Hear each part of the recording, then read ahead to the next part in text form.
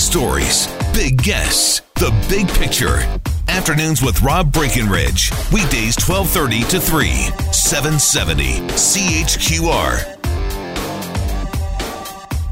And then I'm also here to poach your talent. No, I'm here to help people understand opportunities, not just individuals, but also companies. That is the mayor. I guess you probably deduced that. Mayor Nenshi is in Vancouver today. He's attending something called the Digital Transformation Showcase and the Calgary is Hiring Tech Talent Job Fair. Way of luring individuals, luring companies to Calgary, which sounds great. We could certainly use some companies relocating to Calgary. We've got a lot of vacant downtown office space, and it would be great to have that filled. There is, of course, a big problem, a big obstacle for any business looking to relocate to Calgary. While, yes, you could probably find some office space on the cheap, we've got an issue with taxes. And how do we ensure that we remain a competitive jurisdiction? We had a study released this week by real estate research firm Altus Group, found that Calgary experienced the largest jump in commercial tax rates among 11 major Canadian cities this year, climbing 9.5%, which comes on the heels of an 11.4% hike in 2017. Given everything else that businesses in Calgary have been dealing with over the past couple of years, that's not good. That's not good. Now, we do have, of course, the added problem of businesses outside of the downtown core facing even bigger tax hikes because of the way the assessment process works. And if the values downtown are decreasing, that means the tax burden is going to have to be shifted elsewhere. So that's the reality that City Council is dealing with at the moment, and obviously they face some tough decisions. We're going to see that 4-year budget plan the day after the Olympic plebiscite, by the way, but it'll give us some indication of where we go from here. So how do we deal with that reality that we're facing right now? How do we alleviate the burden on business and make sure that Calgary is an attractive jurisdiction for businesses to invest and maybe even relocate to? Well, joining us to talk more about these challenges we're facing, very pleased to welcome to the program here today, Zoe Addington, Director of Policy, Research and Government Relations with the Calgary Chamber. Zoe, thanks for joining us here. Welcome to the program. Hi, thank you very much for having me on. By the way, I understand you're taking in this Energy Relaunch Conference, this big event in Calgary today. Are there signs of encouragement? What are you hearing today? I think so, yes. I think it varies a lot by sector. I think we've certainly seen some sectors, and oil and gas are still struggling.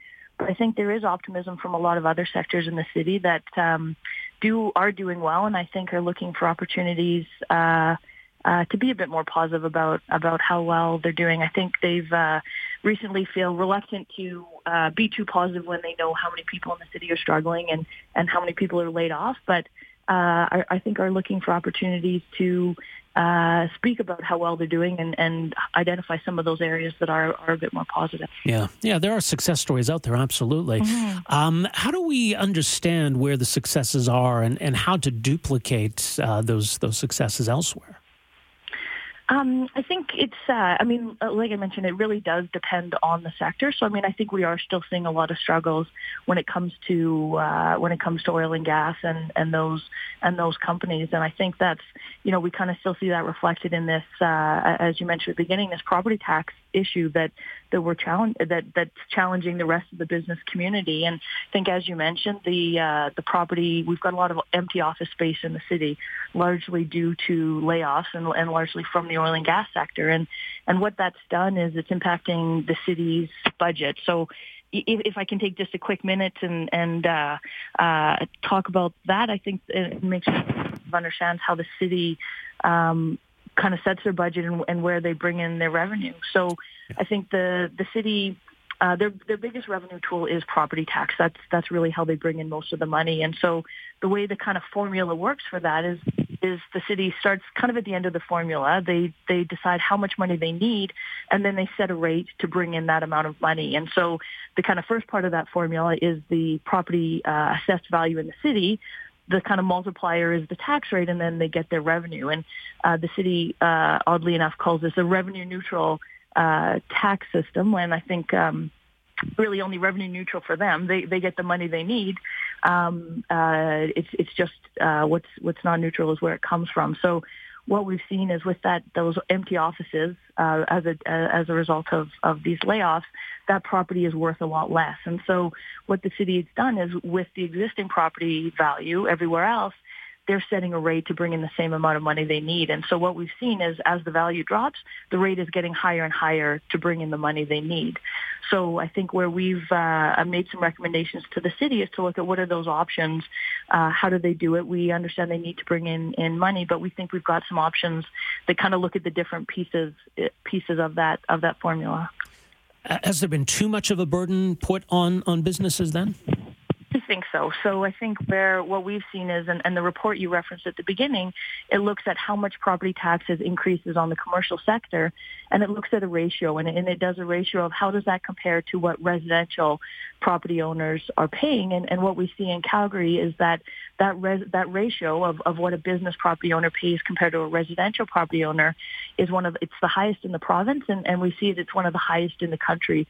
And that report identifies how it's gone up. And so one of our suggestions has been to the city that we need to look at that ratio and is it fair? And I think, again, as you alluded to at the beginning, this is a tough time for a lot of businesses. People are struggling. Yes, there's some that are doing well and things are improving, but we still see a lot of a really challenging environment for our businesses.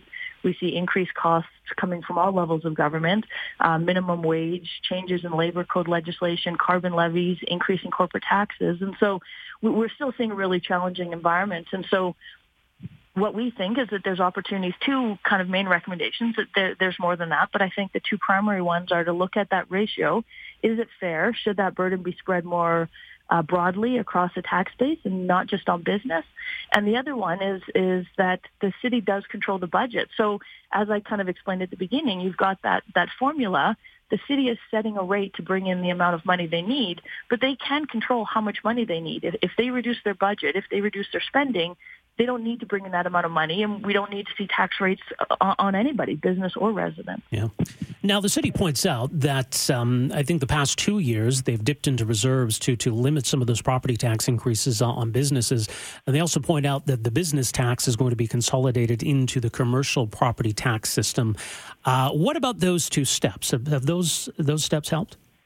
Absolutely. And the Chamber was actually instrumental in making that recommendation for that rebate program. But I think one of the things that it highlights is that we made that recommendation almost 3 years ago now, and we've seen the city put that it's close to a $50 million a year kind of tax burden that we're talking about. So we've seen we saw a $45 million program 2 years ago, and last year $44 million program. And each year they've identified it's intended to be a one-year program. But what we've been saying since this came into effect almost 3 years ago is that this is a long-term problem, and it's not going to go away. And so I don't believe the city is looking at another rebate program for a third year. But really all we've done is sort of hidden the problem for the last 2 years, and now businesses are facing the full brunt of that buildup that's come year after year, and without a solution yet. And, so we're looking, so absolutely, we've been very grateful for the city for stepping up and identifying that money to rebate businesses. But this is a long-term program. And so council next week is talking about what do they do this year and what do we do going forward. It's a real challenge for businesses. Well, it is. And I mean, short of cutting spending, as you said, if we're going to reduce the burden on business, that falls onto residential ratepayers. So, I mean, as it is now with the current level of spending, the money's got to come from somewhere. Absolutely. And I think you start looking at the assessment process, and I think, most people feel that, it is a market-based system. How much do we want to start kind of messing with it? One of the things we looked at is there a way to put a floor maybe on the assessed value of those office buildings? I think people have made business decisions, taken risks to build, and if we've overbuilt, whose responsibility is that? Where, is there a way to, like I said, maybe put a floor on how low those property values go? I think, like I said, people are a little reluctant to start kind of messing with this, what is a very complicated but sort of market-based system of assessments. But I think, and one of the reasons we've looked at that ratio, and nobody, we don't want to recommend increasing residential property taxes. We don't want to see anyone's taxes go up. But we do think that it is worth looking at in terms of deciding what is a fair system. I think when you look at the city there's over 500,000 residential properties and 13,000, 14,000 business properties. And so, and that's where I go back to that ratio. We have one of the highest ratios in the province and close to the country. So there's other cities that have made the decision to not put the burden solely on business, but to spread it more evenly across the board. And so we think that's worth looking at, or at least talking about and seeing what that looks like. Yeah. And I'll mention this just a way kind of plugging these two events the Chamber has next week regarding the Olympics, which is a big issue at the moment. There are those who think that this could help the recovery, those who think it might hinder the recovery. The Chamber is presenting both sides next week. Yes, Calgary, and also the former co-chair of No Boston Olympics representing the no side. Is the Chamber kind of taking a neutral perspective on this issue? Yeah, and I think we've really been trying to find out, get our businesses and our members information, and I think that's been one of the challenges. We went out to them a few weeks ago, last month, to say, what are those concerns? Do you see opportunities? What do you see as opportunities? What do you see as concerns? Do you believe you have the information you need? And making sure that we're getting them that information for them to make a decision, because I think there is a different decision for businesses than there may be for residents. I think ultimately everybody seems to care the most about those costs and where those costs are coming from and what that means in terms of increases in property taxes, both residential and business. But I think businesses do, we have been working with them to understand what are those opportunities. Is it sponsorship? What does it look like for businesses in 8 years' time that are slightly different maybe than the residential or kind of citizen interests. Indeed. Well, much more at calgarychamber.com. Zoe, thanks so much for joining us here today. Really appreciate this. Thank you very much for your time. All right, take care. Zoe Addington, Director of Policy, Research and Government Relations at the Calgary Chamber, calgarychamber.com. Afternoons with Rob Breckenridge, starting at 12:30 on News Talk 770 Calgary.